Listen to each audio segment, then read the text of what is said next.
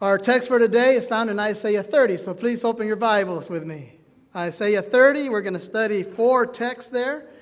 Verse 15, 18, 19, and 21. Isaiah chapter 30. Let's start with verse 15. For thus says the Lord your God, the Holy One of Israel, in repentance, or returning, says some versions, and rest is your salvation. In quietness and trust is your strength. Verse 18, the Lord longs to be gracious to you. Therefore he will rise up to show you compassion. For the Lord is a God of justice. Blessed are those that wait for him. Verse 19, for the people shall dwell in Zion at Jerusalem. You shall weep no more. He will be very gracious to you at the sound of your cry. When he hears it, he will answer you. Verse 21. Whether you turn to the right or to the left, your ears will hear a voice behind you saying, this is the way, walk in it. So let's make this a little bit more personal. One of the things I love to do with the Bible is change the pronouns. So you guys are going to help me out. All right? So let's start here at verse 15. For thus says the Lord your God, the Holy One of Israel. So let's start with this. So you repeat after me. In repentance and rest is my salvation. Let's all say it. In repentance and rest is my salvation. In quietness and trust is my strength. In quietness and trust is my strength. The Lord longs to be gracious to who? To me. Let's say it together. The Lord longs to be gracious to me. Therefore he will rise up to show me compassion. Therefore he will rise up. For the Lord is a God of justice. Blessed am I for waiting for him. Let's repeat it. Blessed am I for waiting for him. For I will dwell in Zion at Jerusalem. I shall weep no more. Let's say it together. For I will dwell in Zion at Jerusalem. I shall weep no more. He will be gracious to me at the sound of my cry. When he hears it, he will answer me. When he hears it, what? He will answer me. Whether I turn to the right or to the left, my ears will hear a voice behind me saying, this is the way, walk in it. Whether I turn to the right or to the left, my ears will hear a voice behind me saying, this is the way, walk in it. So one of the most interesting things that we do when we study the Bible is look at the context. When was this written? What was the message of Isaiah to God's people back then? So we can understand how to apply it today. So let's see what the context of the book of Isaiah is, and specifically this chapter, chapter 30. So Isaiah was the son of Amos, not the prophet, but his father with a Z at the end, not an S, a Z at the end. And he is often thought of as the greatest of the writing prophets. His name means the Lord saves. He was a contemporary of the other prophet, Amos, Hosea, and Micah. Beginning his ministry in 740 before Christ, exactly the year that King Uzziah died. So according to Jewish tradition, how did he die? Someone remember how Jewish tradition teaches? He was sawed in half. And there's a text in Hebrews 11:37 that might be a reference to that, because when it talks about the people that gave their lives for God, it says some of them were sawed in half. So Jewish tradition has it that he was sawed in half. That was during the reign of Manasseh. Now, Isaiah was married. The Bible says that he had at least 2 sons. Probably spent most of his life in Jerusalem, enjoying his greatest influence under King Hezekiah. Isaiah is also credited with writing the history of the reign of King Uzziah. Now, let's look a little bit into the background of the book of Isaiah. When did Isaiah write? You guys remember? He wrote during a very stormy period, marking the expansion of the Assyrians. Remember the Assyrians? That huge empire. And of course, the decline of Israel. Under King Tiglath-Pileser III, the Assyrians swept westward into Aram, which today is Syria, right? And also invaded all of Canaan. So about the year 733 before Christ, the kings of Aram and Israel tried to pressure the king of Judah, which was at that time Ahaz, to make some type of a coalition and fight against Assyria. Well, Ahaz did something really crazy. What do you think he did? The king of Judah. Remember that we're talking about God's kingdom that was divided. We had the kingdom of the north, kingdom of the south. So Judah was also God's people and also Israel. So he decides to join the enemy. Yes. He chooses instead to ask Tiglath-Pileser for help, a decision that was condemned by Israel, of course. And Assyria did assist Judah and conquered the northern kingdom. All of those 10 tribes of God's people, they were totally destroyed. Year 722 before Christ. Now, this made Judah even more vulnerable. And in the year 701, King Sennacherib of Assyria threatened Jerusalem itself. But there was a godly king, remember? Hezekiah. So he prayed earnestly, and Isaiah predicted that God would force the Assyrians to withdraw and leave the city. Nevertheless, the message of Isaiah is a warning to Judah that because of her sins, she was going to be taken captive by the hands of the Babylons. The visit of the Babylonians king, when they went with that huge envoy during Hezekiah's time, will actually probably set the stage for that prediction. Although the fall of Jerusalem would not take place until 586 BC, Isaiah assumes the destruction of Judah and proceeds to predict also the restoration of the people from captivity. God would redeem his people. He would redeem them from Babylon just like he had redeemed them many years back from Egypt. Okay, you guys remember that? And actually, Isaiah predicts the rise of Cyrus. He wasn't even born yet. He didn't even exist until a couple hundred years later. So he predicts the rise, and he even gives the name of Cyrus, the Persian, who would unite the Medes and the Persians to conquer Babylon in the year 539. The decree of Cyrus would allow the Jews to return home, which happened in 538. A deliverance prefigured the great salvation of sin through Jesus Christ. So all this is happening in the context of something greater than just historical events. So what are the themes and theology of Isaiah? Well, it's the book that unveils the full dimensions of God's judgments, but also God's salvation. God is the Holy One of Israel. Have you noticed how he uses that as his favorite way of talking about God?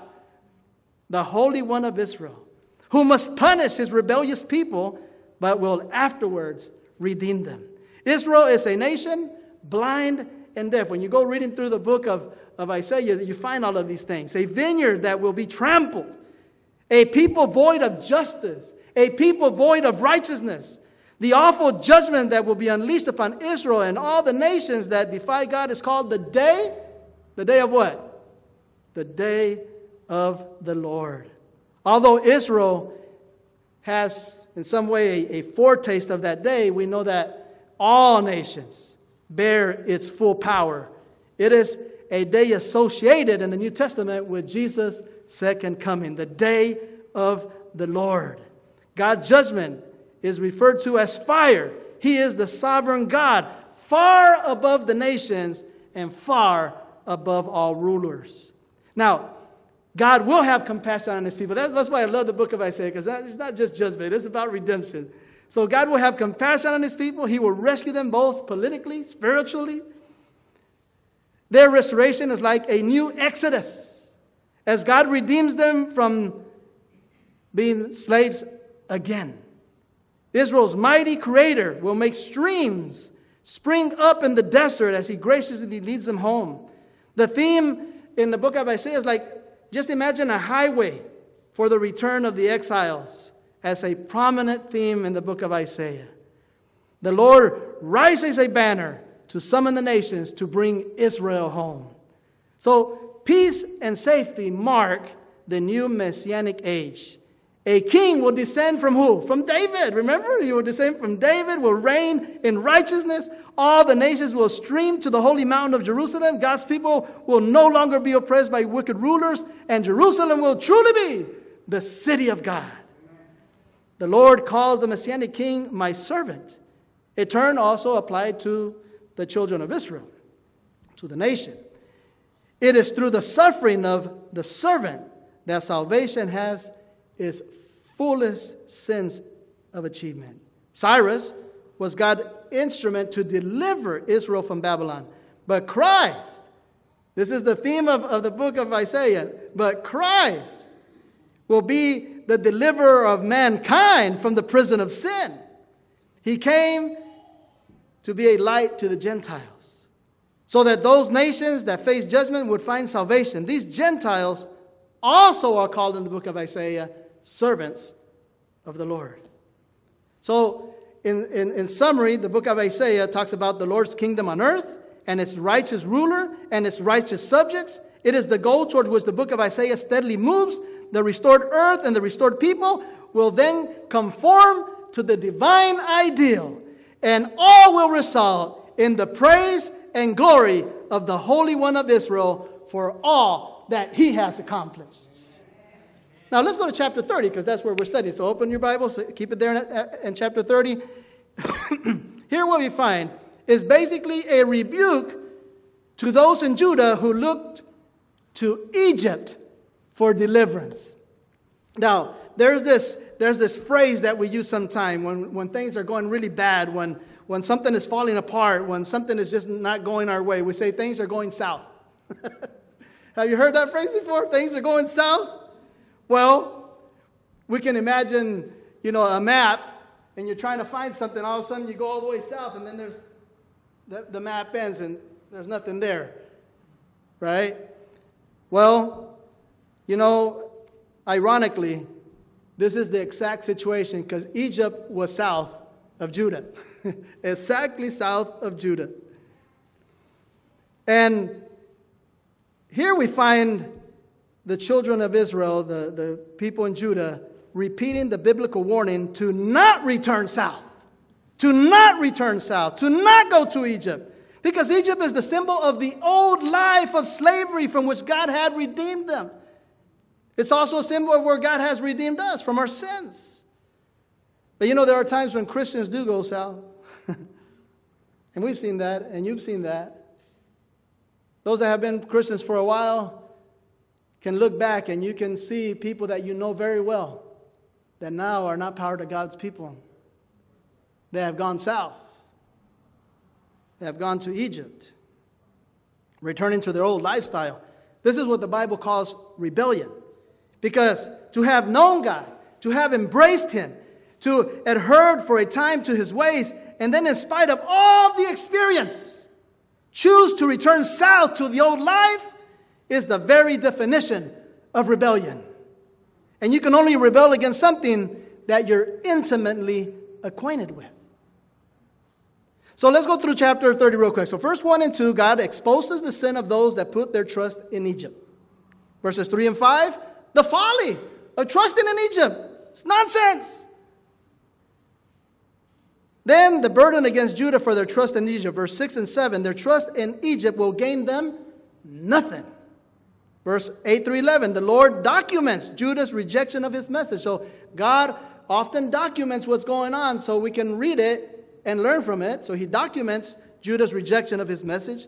Verses 12 to 14, the judgment to come upon Judah for their trust in Egypt and for the rejection of his message is further explained. Verses 15 to 17, Judah brought low because of their self-reliance and rejection of God's message. Then we have the blessing of restoration. That's why I say I love the book of Isaiah, because he doesn't leave everything in the doom. He brings the light back. So verse 18, we have a call to trust in God's timing. Verse 19, God promises to bless his people by responding to their cry. Verses 20 and 21, God promises to bless his people with guidance. Verse 22, God promises to bless his people with the desire for purity. Verses 23 to 26, God promises to bless and nurture them with abundance. Verse 27 and through 29, God promises his people that they will have gladness in the day of judgment. And it ends, verse 30 to 33, the glory of the judgment of the Lord. So now let's study our passage. Ready? Verse 15. For thus says the Lord your God, the Holy One of Israel, in repentance. In Hebrew it says in returning. In returning and rest is your salvation. In quietness and trust is your strength. I have a question for you. Did God offer Judah the promise of protection from the Assyrians? Yes. He had made a promise. I'm going to protect you. They're not going to be able to do anything against you. They didn't need to look to Egypt for help at all. They could have trusted God. Yes or no? They could have trusted God. They could have trusted the promise that God had made. Trusting God's promise means returning. It is there in conspicuous disobedience that our lives must return to the Lord always, to his ways. Outright disobedience is never consistent with real trust in God's promise. So returning also has the idea of drawing close to the Lord.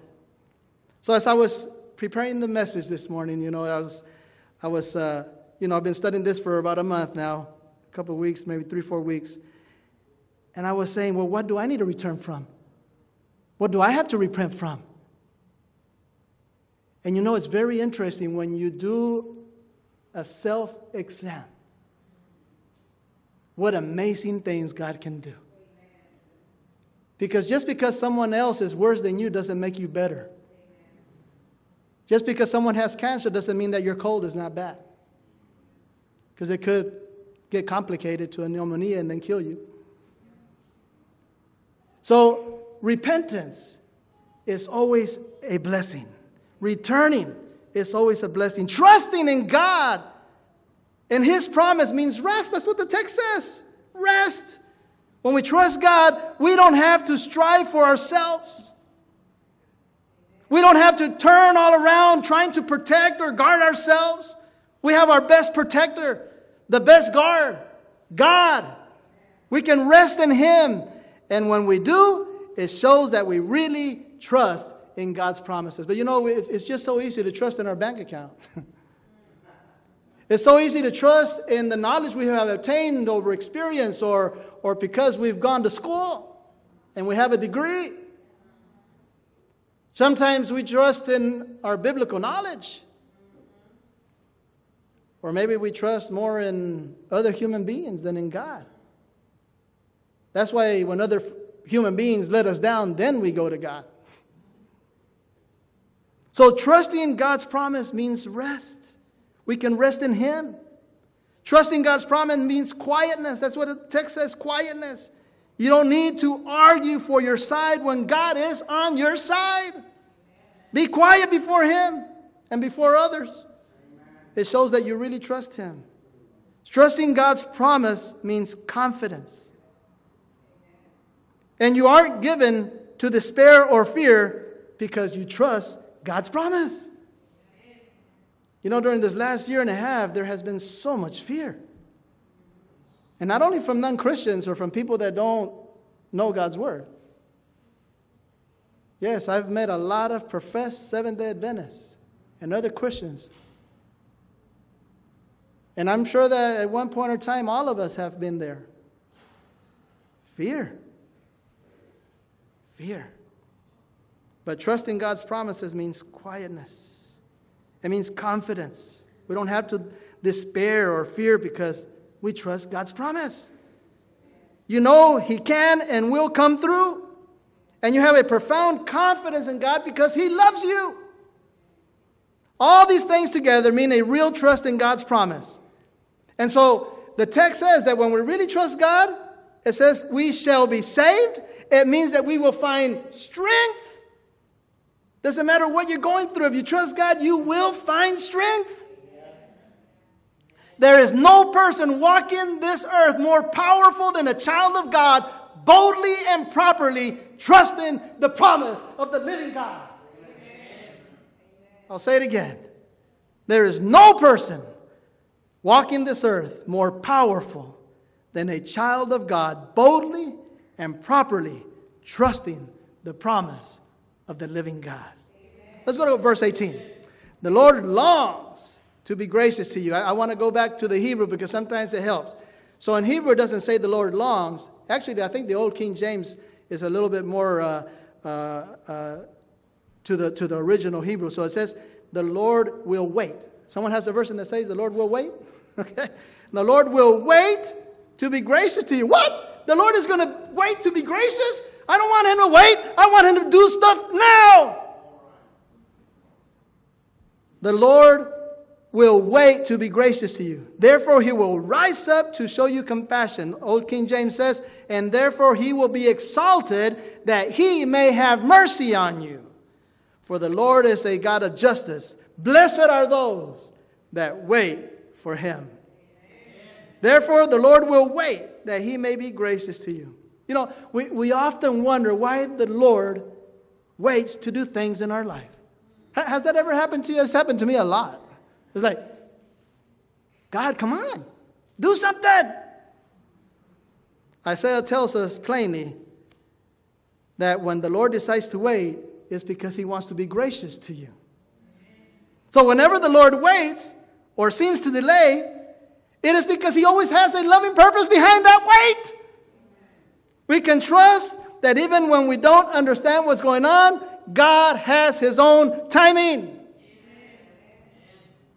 And therefore, he will be exalted that he may have mercy on you. You know, when God has mercy on us, who does it exalt? It exalts him. Mercy does nothing to exalt the person that receives it. Mercy recognizes the guilt of the one who deserved the punishment, but mercy exalts the goodness of the person who gives it. It shows them to be loving, generous, and full of mercy. All that comes from God. For the Lord is a God of justice. So on the surface, mercy and justice seem to oppose each other, right? Like if you were to go to a judge, and you've gotten yourself into a mess. So you go to a judge, you're guilty of some crime. You stand before the judge, and he has a choice to either show you mercy or show you justice. But God is so great that he can show you both at the same time.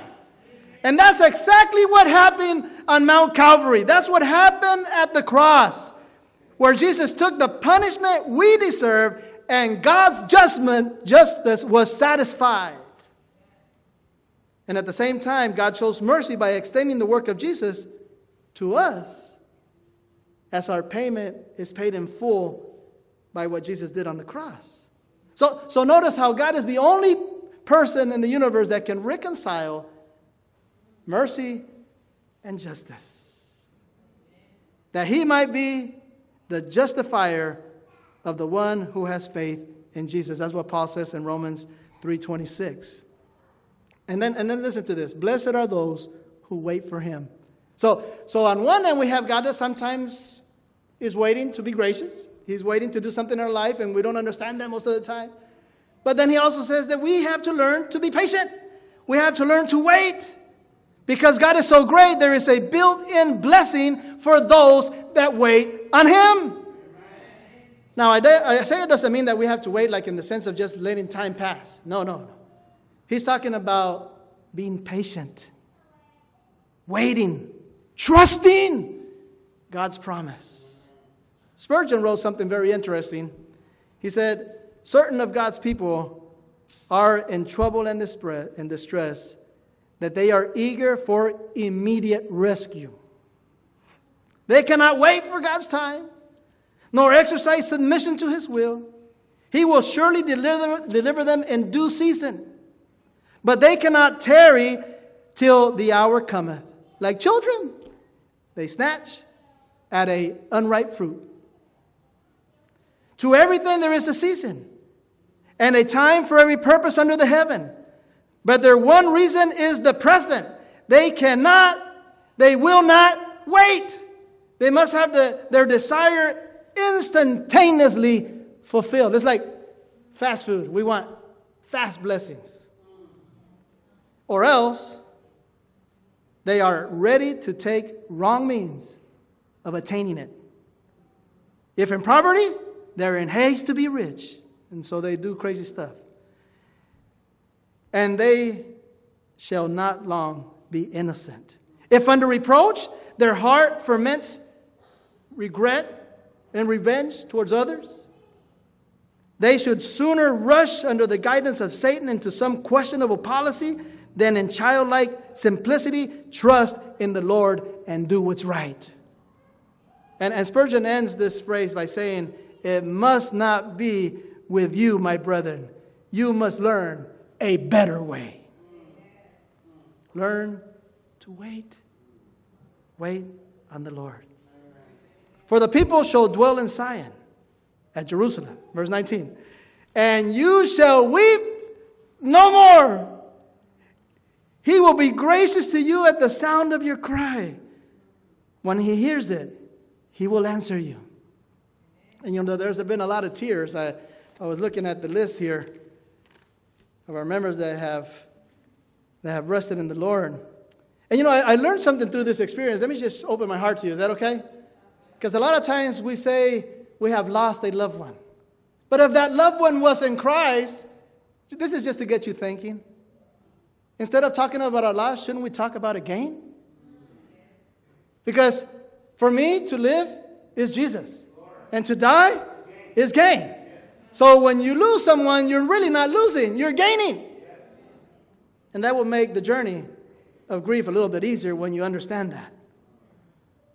So I just want to praise the Lord because during this dark season of our church, God has brought a lot of light into our lives.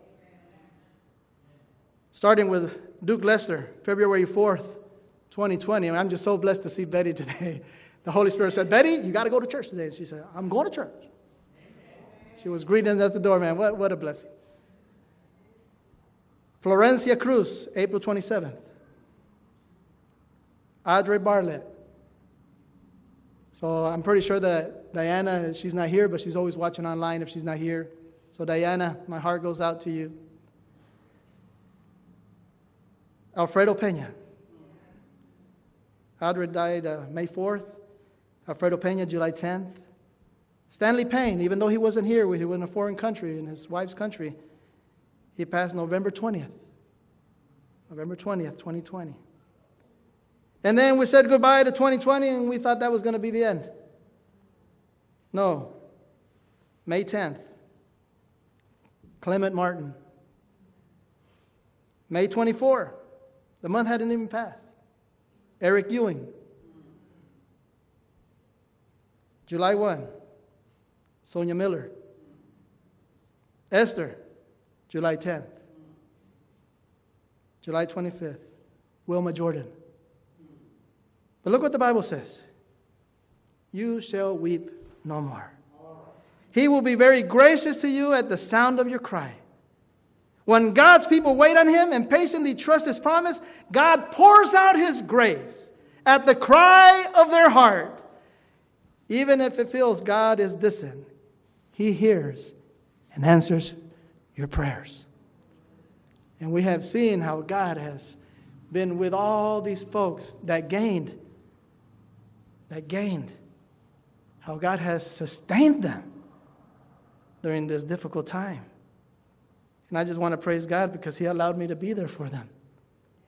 Not only before the person died, at their death, at their funeral, 3 days after they had been buried, 7 days after they were buried, 1 month after they were buried, 1 year after they were buried. God is good.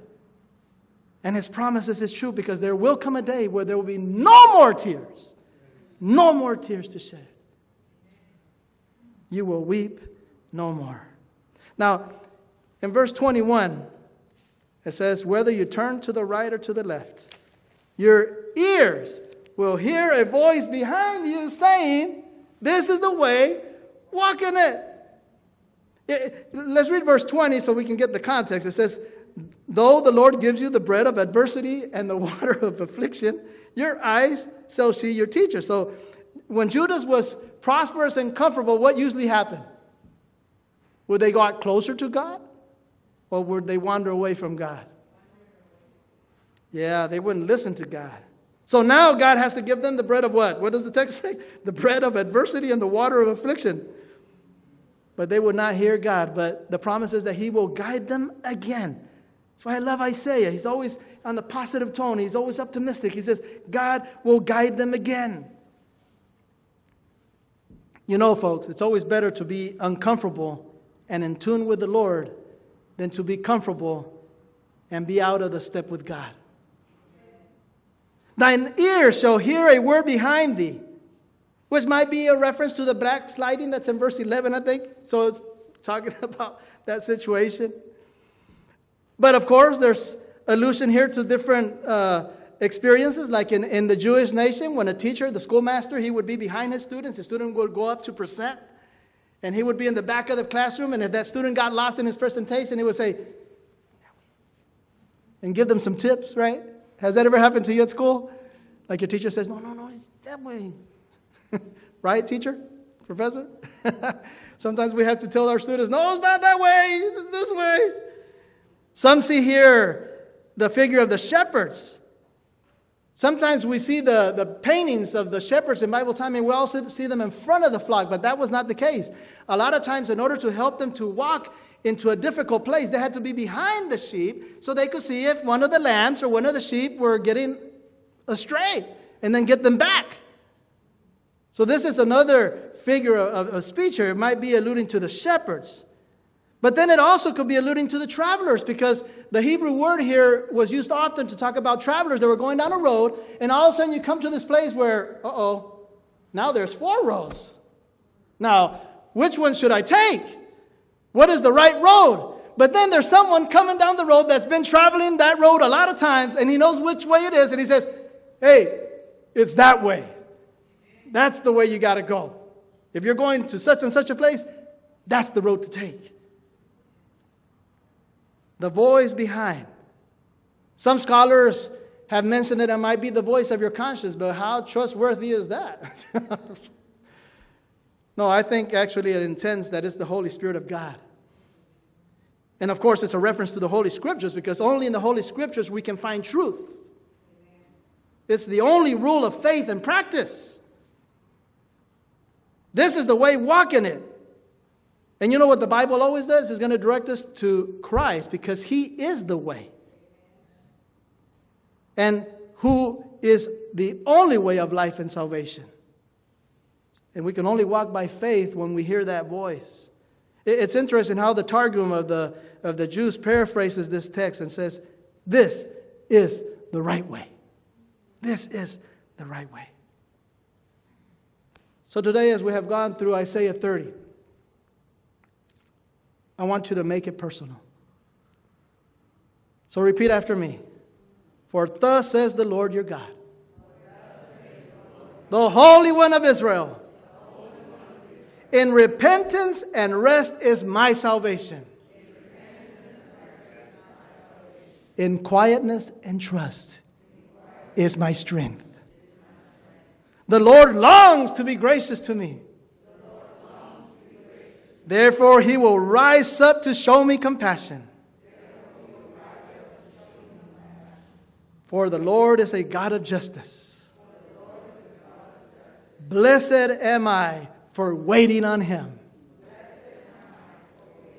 For I will dwell in Zion at Jerusalem. I shall weep no more. He will be very gracious to me. At the sound of my cry. When he hears it, he will answer me. Whether I turn to the right or to the left, my ears will hear a voice behind me saying, this is the way, walk in it. Will you make this your experience? I want this to be my experience. Let us pray. Dear God, you have talked to our hearts. This is such a powerful passage where you invite us to repent. You invite us to rest in your promise. You invite us, Lord, to just be quiet. Just be quiet. Just to trust. That's where our strength is. Lord, in this passage you have invited us to call upon your name, knowing that you will hear, that you will dry our tears. You have invited us, Lord, to listen to that voice, the voice of your Holy Spirit, the voice of your holy scriptures, telling us day by day, this is the way. This is the way. Walk in that direction. Dear God, thank you, because sometimes we have to learn to wait. We have to learn to be patient, because sometimes you are also waiting for the precise moment to bless us. The precise circumstances to show up. God, thank you for your word this morning. We embrace it. In Jesus' name, amen.